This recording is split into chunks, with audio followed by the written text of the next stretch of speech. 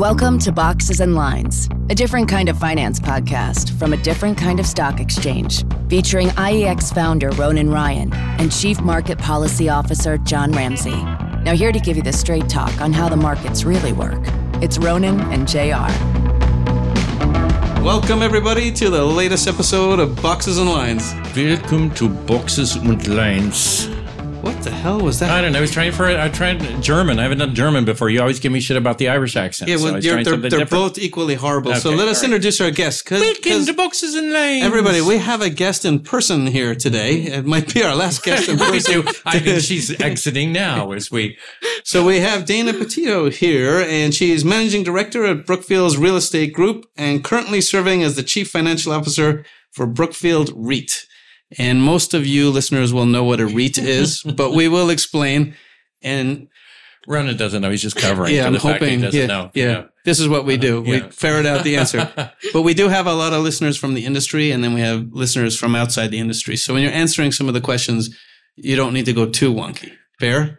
John hasn't a fucking clue what I do know. Look, we haven't even gotten into it. For God's sake, let's you get through on a German accent. Do your shit Irish accent. It's way I already better. I did. Okay. Do you want me to ask the first question?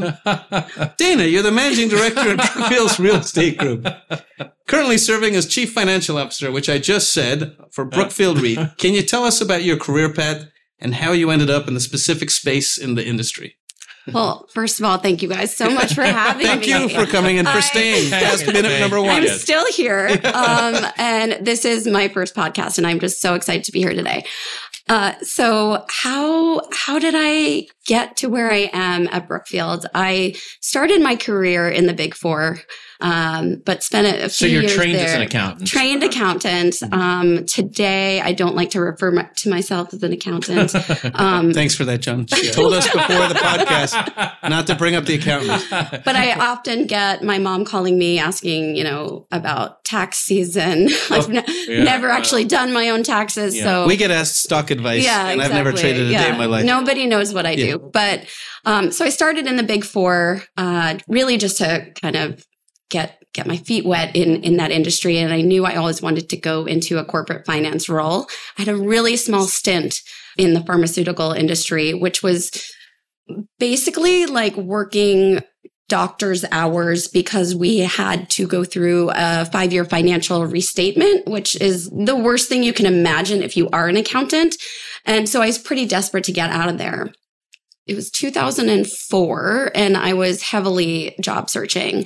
And I came across a very interesting role at Brookfield in their real estate practice on a little website called Craigslist. Which, you found your job on Craigslist? Yeah, I found a couch and a job. Yeah. So, wow, I think I sold you the couch. I was like, is this real? Can you, So I took the interview. I was pretty interested in real estate, took the train down from Midtown down. We were at One Liberty at the time, a building that we own, had an interview with the CFO. They needed somebody that could implement Sarbanes-Oxley, a really exciting topic about internal controls. Oh, wow. Yeah, that is sexy. Absolutely. And someone that could help them write their financial statements and their MD&A and tell a story. They wanted to bring more story to the real estate disclosure. And so it sounded interesting and way better than my current situation. Took the train back uptown, got to my desk, had a voicemail that said, we'd like to offer you the job. Wow, that's amazing. And I was like, you couldn't have told me that 30 minutes ago? Is this a normal way to get a job? But I took a leap, and best decision I've ever made. Well, you obviously have advanced a lot since that time. And no now more Sarbanes-Oxley? Oh, yeah, exactly. From those humble beginnings. So folks who work in downtown Manhattan, like we do, the name Brookfield is, if they don't otherwise know about the company, they certainly know about the building that is over across the West Side Highway over there, which is... You've got a nice view of it. Yeah, I used to work there when it was called World Financial Center. Yeah, that's right. Now it's Brookfield Place. I do. And it's gone very upscale now. Go over there for tacos on a regular basis. Yeah, you got to bring like $50 for like your lunch. But anyway. Yeah, I can't afford to pay for any more expensive lunch than that. Jake, we'll have our sound engineer edit the whining of the salary. It finds its way into every podcast And I might as well tell you now before he does that he used to be former head of trading and markets at the SEC. Do you have a badge? Among various he wants a badge and a rain jacket. At one time I had a windbreaker with like big like letters like the SWAT team, in the back, which I really loved. Did you ever see the movie Boiler Room with Ben Affleck? Absolutely. When the SEC come in and arrest people, that is his drink. Yeah, basically. Yeah. It's true. They did not let me carry a weapon an arm while I was there. Anyway, back to the guest. Yes. You are now Chief Financial Officer for Brookfield. Yes. What is Brookfield REIT? So Brookfield REIT is a non-traded REIT, which is and it's an income product. So it's just one of the many products that we offer, different strategies that we have in the real estate space. So we've got it all. We've got funds. We had a listed vehicle that I spent most of my career working on. It had gone through various restructurings and repositionings and takeovers, but I spent most of my career at Brookfield. When I started in the real estate group, this is an interesting anecdote and also will date me, but we had $16 billion of assets under management. So basically all the real estate investments we had amounted to $16 billion. Today, that number is $260 billion. Wow. Jeez. So I've lived through all of that growth while I was there. And it's just been, I always refer to it as fast and furious growth, but, tempered is how, some of my other colleagues tempered and, sophisticated and thoughtful, but really just incredible growth into new sectors, new products, new strategies, new geographies. And it really gave me the opportunity to expand my horizon out of the finance and accounting world and work on a lot more different things. And so people understand Brookfield writ large is a global asset management company that's involved in all kinds of different asset groups. And so the real estate portfolio is just one of them. But even that part, as you just said, has like grown massively phenomenal during growth. The time that you've been there. Right. So what I'd be interested to know what your personal experience is like in just dealing with that kind of growth, managing it in terms of like the number of people that you have to supervise, the people that you have to, the larger organization grows, the more often bureaucratic it tends to grow, the harder it is to kind of like spend more time just sometimes it feels like on, meetings that you'd rather not have to, sometimes meetings where they say. You're venting about this place? I wasn't not explicitly. Always brings it back to I'm not. No, I love this place, as you know.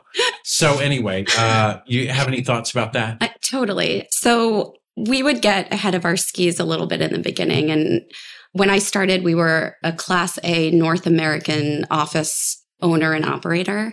And, very quickly we expanded into different sectors and geographies, and it all kind of started coming. And then we started launching into our fund business. So how do you do it? Do you just add numbers to your team? No, you actually have to be a bit more thoughtful about it. And so it really taught me how to strategically envision growth in a functional way. So what functions do we need, and how do we layer our teams, and how do we align vertically to make sure that, we're working in such an efficient way that we can achieve everything we want to achieve. Most of the assets that we buy, we operate ourselves and we own them depending on the capital pool or the fund that they're in for a period of time. And so making sure we had a process to manage overseeing those assets and hitting the returns that we're trying to target over the course of their life. And I would imagine that spans the gamut of commercial office buildings as well as hotels and resort properties. All of it. Name something with 4 walls, and we probably have it in our portfolio somewhere. Prisons. Not yet. Cemeteries. Not yet. She didn't say no. So cemeteries is on my list. I feel like that's an untapped. That's an untapped market. Yeah. Well, we all die. She's in the room with us, John. I got spooked there. So let's talk a little bit about longevity in the job, because like job hopping is. Why are you looking at me that way, John? You're not. I'm not getting ready in the next 6 months. Go ahead. Go ahead. Yeah, you've been at Brookfield for 18 years, and today people tend to job hop quite a bit. So when you reflect back on, I don't need you to go 18 years at a time, but what kept you invested in Brookfield, and how have your experiences there impacted how you think about career development for your team? Yeah, 18 years is a long time. Yep. It really has been the opportunity to work for a company that were such smart investors, very entrepreneurial when I started, and had a vision of growing in all different ways. It's almost like tentacles. Like, we can do this and we can do that and we can be here and we can be there. And this is how we're going to do it and grow to scale.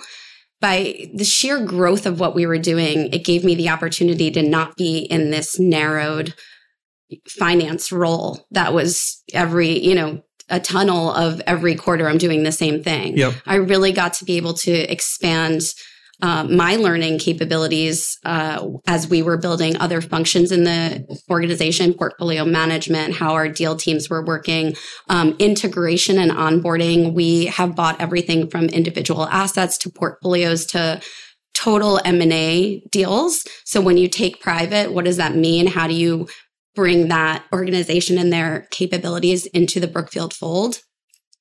These are all things I had to work on. I'll bore you with something called IFRS, which is International Financial I know what Reporting IFRS Standards. is. You Thank would be you. well Yes, thank It versed. might be the only acronym he hasn't worked at. Yeah.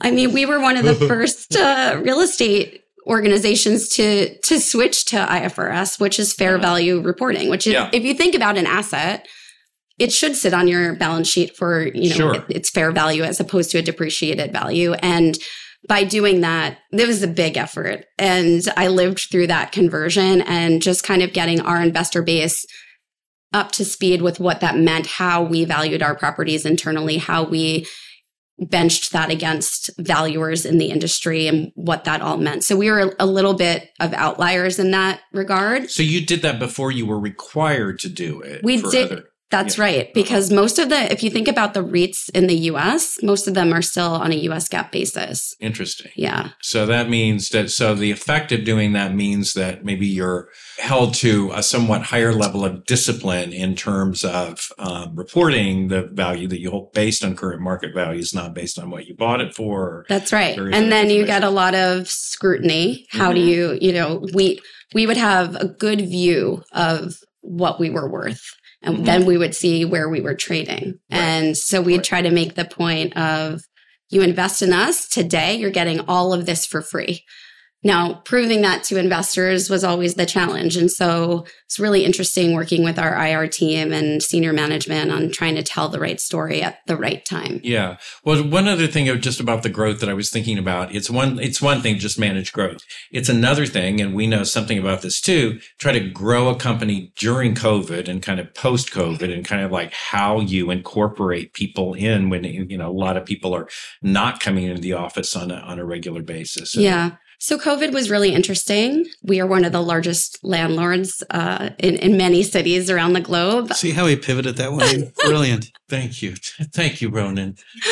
My personal view is collaboration is so important. And our space looks a little bit, I got to walk your offices before we came in this recording room, and open concept is just what a way to get to know people, to collaborate, just to kind of have day-to-day dialogue that you can use and just pick up a soundbite and realize, oh, actually that's very tangent to what I'm working on.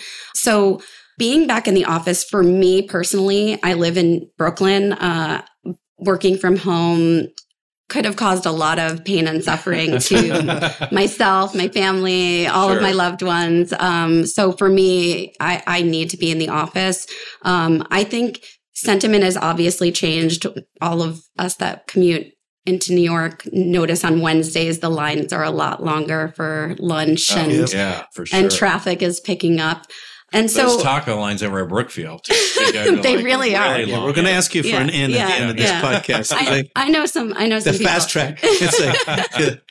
But, even with a lot of companies having some semblance of a flexible schedule, I still think that in order to be mentored, in order to grow, in order to assimilate to a company's culture, it's just so important to be in person.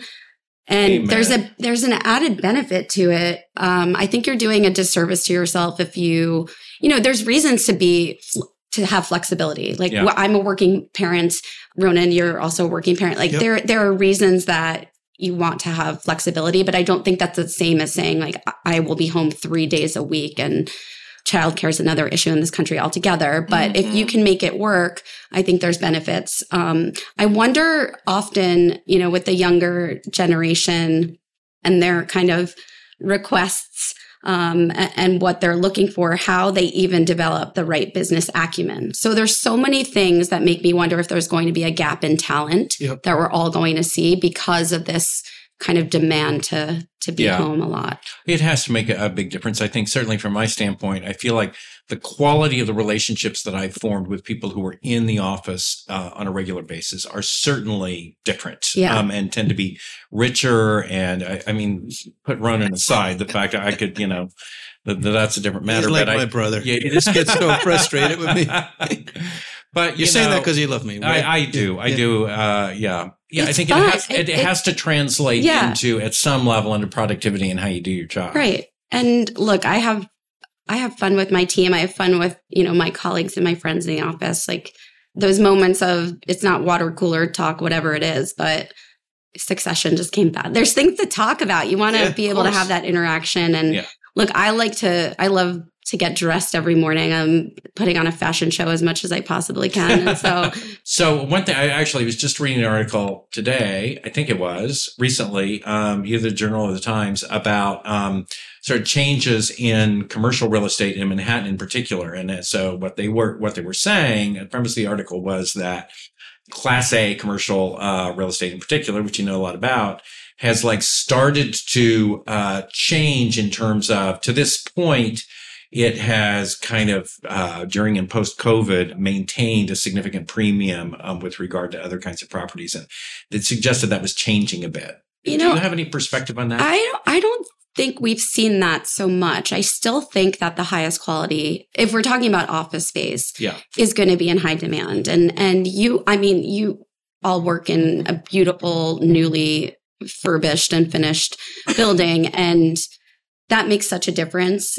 People want to come into work and enjoy and have, a great view or just the amenities that make sense for them and make their work life a bit easier, maybe experiential. Brookfield Place is the reason we branded it that. There's many Brookfield Places around the globe, but it's meant to be a 24/7 vibe. Eat, live, play, work, all of it. And so when you have that, I think people get excited to come to work. Vacancy in Manhattan right now is, you'll see some articles that'll say 20%, but the top quality of real estate, it's sub 5. And interesting. I don't think that's going to change. And so what does it mean for the older stock of office buildings in New York? It's refurbishment. You don't need to lure people back to the office, but if you're young or even if you're old like me, you want to be working in a place that's, a friendly, good quality environment. I love where I work. It makes all the difference. We do too. So do we. I don't have free beer at home. We do too. That's right. I don't have free beer at work. I got to figure that out. Well, we only drink after 4 p.m. when the market closes. We're pretty strict with it. Pretty. Not always. We're nearing 4, so I'll keep my eye on the clock for you. We're going to, I think we just hit it. We're past 4. Send out for beers. All right. Let's go to one of your things that you're very passionate about is women in the industry and networking. And you're the co-founder of the Brookfield Women's Network. Can you shed some light on this and why networking matters? Sure. Specifically, women's networking talk matters, about this obviously. all day. So I had the benefit of being asked to start a women's network for Brookfield with one of my dear friends, Lauren Young, who just had this incredible vision for so many things that we could do. And when I started at Brookfield, I was one of very few women. I was one of, I don't want to say one of the first, but there were only a handful of women that had gone through having a child at Brookfield when I started. So none of the things that exist today were there, as I was kind of growing up in the space. But Lauren had this vision. She asked me to do it with her. I was very hesitant at the time because I wasn't sure what good it was going to do, what we were going to be able to achieve. And I said yes, and it was absolutely the best decision ever. And so we started a chapter in New York. Today we have over 500 constituents in the New York chapter. And we built it in a way, this was back in 2015. We built this network in a way that would serve the needs of our women. Let's be together, get to know each other as a network, but let's also figure out ways that we can even the playing field developmentally. We're not playing golf every Friday in the spring like some of our male colleagues. And so play golf. I can't I don't play either, by the way. Don't look at me. Getting these dagger eyes over Ronan every Friday afternoon. We play poker sometimes. Yes. I'm crappy at it. Oh, we're going to get into that. The women are getting into poker this year. So I'm very excited for that. But what are some ways we can just level the playing fields? Because inherently it's easier for the men sometimes, especially in an industry that is male dominated. Yeah. And so a lot of it was development focused. A lot of it was kind of curated to building your own personal brand. So we would, we'd have speakers come in, we would have workshopping events, and we'd do a number of things just to kind of serve what the women wanted. But altogether, external networking, internal networking, a way to kind of find others like you in the community. We've built out a new moms group, because navigating that when you come back to work after leave is always very challenging. And, I probably would have been a network of one long ago, but now that group is massive. We've got dozens and dozens of women that really just look to that as comfort and guidance as they're coming back. And just to have somebody going through something that you just went through is so powerful. Well, it's great that you have made created those kind of mentorship opportunities, because that's sometimes perhaps they don't really necessarily come about organically, right? You need to create some kind of opportunity for that to happen. We've had a number of senior women executives in finance on the podcast, and I'm always interested to hear their perspectives on kind of what it was like for you, given that you, as you said, when you joined, there weren't a lot of women around in your company in terms of mentorship opportunities that were available for you by women or men. And obviously you're creating more opportunities now. Right. Having lived through being often the only in a room, in a setting, in a board meeting for so long, I had support and I had a mentor. Absolutely. That was a man, my prior boss. But mentor is one thing, sponsorship is another thing. And I think I was able to kind of navigate those waters early on and figure out, how do I gain sponsorship? And finding those people that would, go to bat for me was so important. And the experiences that I had really, I think, resonated with me to be able to make that path easier for women in the organization and in the industry. And so what can we do to shed light, explaining to them, what is sponsorship versus mentorship? What does a mentorship mean to you? And what are ways that we can be women here, but work together, champion each other, but, give back to the community and do things that, are positive. We work with a number of different organizations in New York. One of them is WIN. It's Women in Need. It's the largest provider of housing and shelter to homeless women and their families. And it's absolutely incredible. Bowery Women's Mission, the Chick Mission. So we just, all of these ways are just kind of help you grow, not only in your job, but get exposure to women that you're working alongside and others that you're working alongside in the industry, so you can just kind of continue to grow and learn. Yeah, like our industry, Wall Street, and especially trading floors, there were no women. And now over time, obviously, there's more women. We have a Women in Finance network that's run out of IEX, which we think is great because it's kind of funny. Women's Month, there was this spoof we saw about Wall Street. A lot of times they give awards to men who support women. So there was this spoof the other day about men who support women. It was really, really funny. Occupy Wall Street. And they had a fake trophy of a man holding a woman in the air. And it was pretty great. But it's great to see these women in finance events. We've hosted some at our office. We've done sailing around. We should mix the women's networks. Oh, absolutely. Yeah. We are collaborating with other women's networks all the time. It's just great to kind of get to meet powerful women in the industry. There's really nothing more powerful. Well, you mentioned a little bit about the Chick Mission. Is that the name of it, right? That you're involved with, which is, you tell us a little bit about that? Absolutely. So what an incredible organization this is, founded by one of my dear friends from college who is a 3-time cancer survivor. And as she was going through one of her bouts of cancer and she needed life-saving cancer treatment, her oncologist shared with her that, you might want to do something to preserve your fertility, because once you start going through this treatment, you're putting it at risk. Oh, sure. And, outside of New York, and I can't speak for every state, but oncologists aren't actually required to tell you that. So you're lucky enough if they share that information with you. And then if you don't have that coverage via, your own insurance or a benefit through work, you're on the hook for the cost of that. And you have to do it pretty quickly. And it's very expensive. And so the Chick Mission is this organization that she founded because she was so angry at the system for making women have to choose having a family down the road or saving their own life in many instances. Or not even aware necessarily that there's a choice to be made, and then not having the information to be able to intelligently make it. Yeah. And so she started this organization, and they work twofold.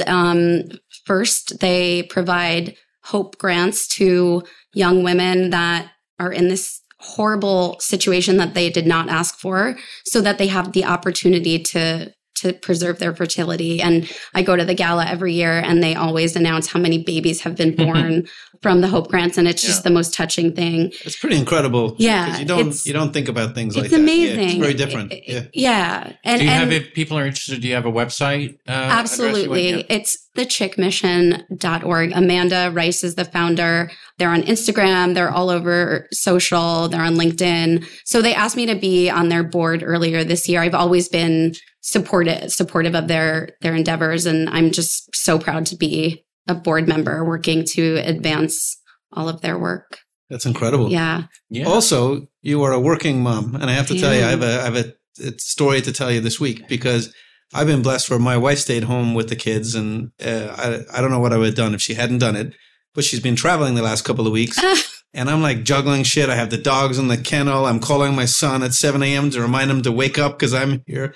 And I'm like, I don't know how people can do it. I don't know. I was also raised by a single working mom. And I mean, I clearly turned out great. You're amazing.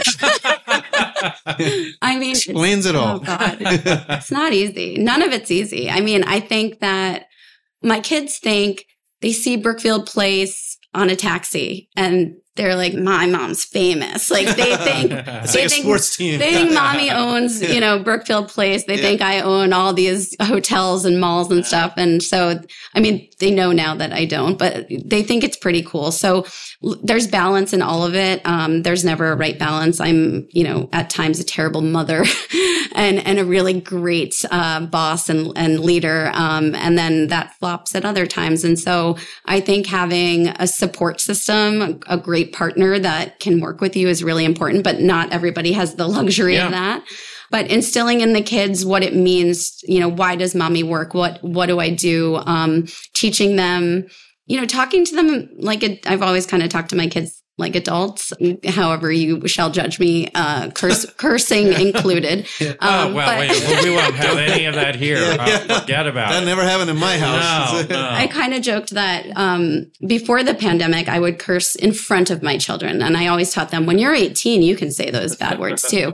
During the pandemic, I began cursing at them. And so that is where we came upon a crossroads. But no, they think I travel a lot for my job, and sometimes that's hard for them, but I think they also think it's really cool. They think mommy's a boss, and she is. So back on the cursing, I remember when my daughter was about 2, she lost her pacifier, right? Or my son did, and she was looking for it. And she came out of the room with her hands on her hips. She goes, I can't frickin' find it. And I turned to my wife. Well, she got that from you, because it would have been fucking if it was me. So, yeah.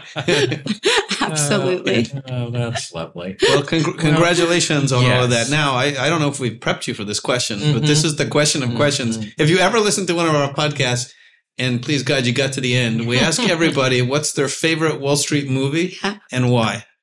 Mine's so basic, you guys. Is there judgment involved No, here? absolutely not. Depends. Absolutely not. We'll Depends, see. but no, probably not. So, Wolf of Wall Street. Oh, no, that's a great one. I love that. I'm from Long Island. And my dad knew Jordan Belfort, and not they weren't friends, but I just like, there's something about that one scene where he's racing home from the city. The whole in Quaalude that episode. Oh, that was and that was all awesome. the Quaaludes bring me to a time where that was a vibe. What a time. Yeah, well, Ronan, I don't know anything about that. They used to be legal. Yeah. It's just his life was so fascinating. Yeah. And the fact that he is, he lived to tell the tale. And it's Leo. There's so many things that, it's a good one. Yeah, it's a true story too. And there was a lot of that. So It's true. I think it's a good movie. We've had that pick before, so there's no judgment. No. Yeah. People are not, I guess bad Wall it's Street. not that wide of a range of movies to pick from. Maybe it is. No, it's not. If Well, you I count tried to documentaries and expand stuff, the universe to include books for our more literary listeners, but I don't know how literary our listeners are. Right. Well, when you were telling the story of interviewing and then coming back and getting offered the job, when I was a senior in college, I came into New York City and I went into a trading firm. And this guy came in and there was like 25 of us in the room and started screaming, "You want to make $500,000?" I'm like, "Yes, sir." I spoke very high back then. I would very much like to, right? And then they just like kicked us out and shoot us away. And I got home and I got a call and they were like, "You've been hired." I'm like, "I didn't fucking even say hello." And it turns out, Supez Securities, you can Google it. They all got arrested. So that's boiler. It was just like boiler room. Very easily have been working for a pump and dump place. But I might have made $500,000 as a 21-year-old. I would have had some better stories. Anyway, do we have a gift for our guests? We got to come up with better gifts. So we present everybody who joins our podcast with their very own pair of IEX socks. Dun, da, da, da. It's my birthday, you guys. Okay, we can do better. We can do better. In fact, I'm wearing a pair of them. Yeah. Are you in the black and whites or are you in the color? I'm in the black and white. Yeah. You can't see them. Yeah. So they're actually very comfortable. It's incredible. We will take you by our swag store and you can choose more than that because it is Dana's birthday. Oh, wow. And she chose to spend it doing this. A shopping spree at IEX. Yeah. And you're not in the industry, so you're allowed to take more. See, in the industry, they can only take certain amounts of swag, which is why we give people socks, believe it or not. What a dream, you guys. But our socks are good socks, and I spent too much time talking about them. And goodness, you deserve more than that, but it's all we can give you at this moment. Yeah, I'll steal a beer on the way out to go with. We do have those too. Yeah. Yes. Yeah. Well, you've been a great guest. We appreciate you coming in person. You are an impressive professional and a lovely person. Go, Mom. I'm so glad that you came on. You guys, thank you for having me. I'm not sure why you had me, but I'm happy to have been had. And we're not sure why you agreed to come on. We're so glad you did. Wait till you hear this. You might not be so happy. Seriously, thank you so much. Thank you. Over and out. That's his shit Irish exit. Goodbye, everyone. Boxes and Lines is a podcast from IEX Exchange. It is hosted by Ronan Ryan and John Ramsey. Executive produced by Daisy Clace, with support from Benstown. For more information and to hear more episodes, go to iexexchange.io/podcast. Thank you for listening to Boxes and Lines.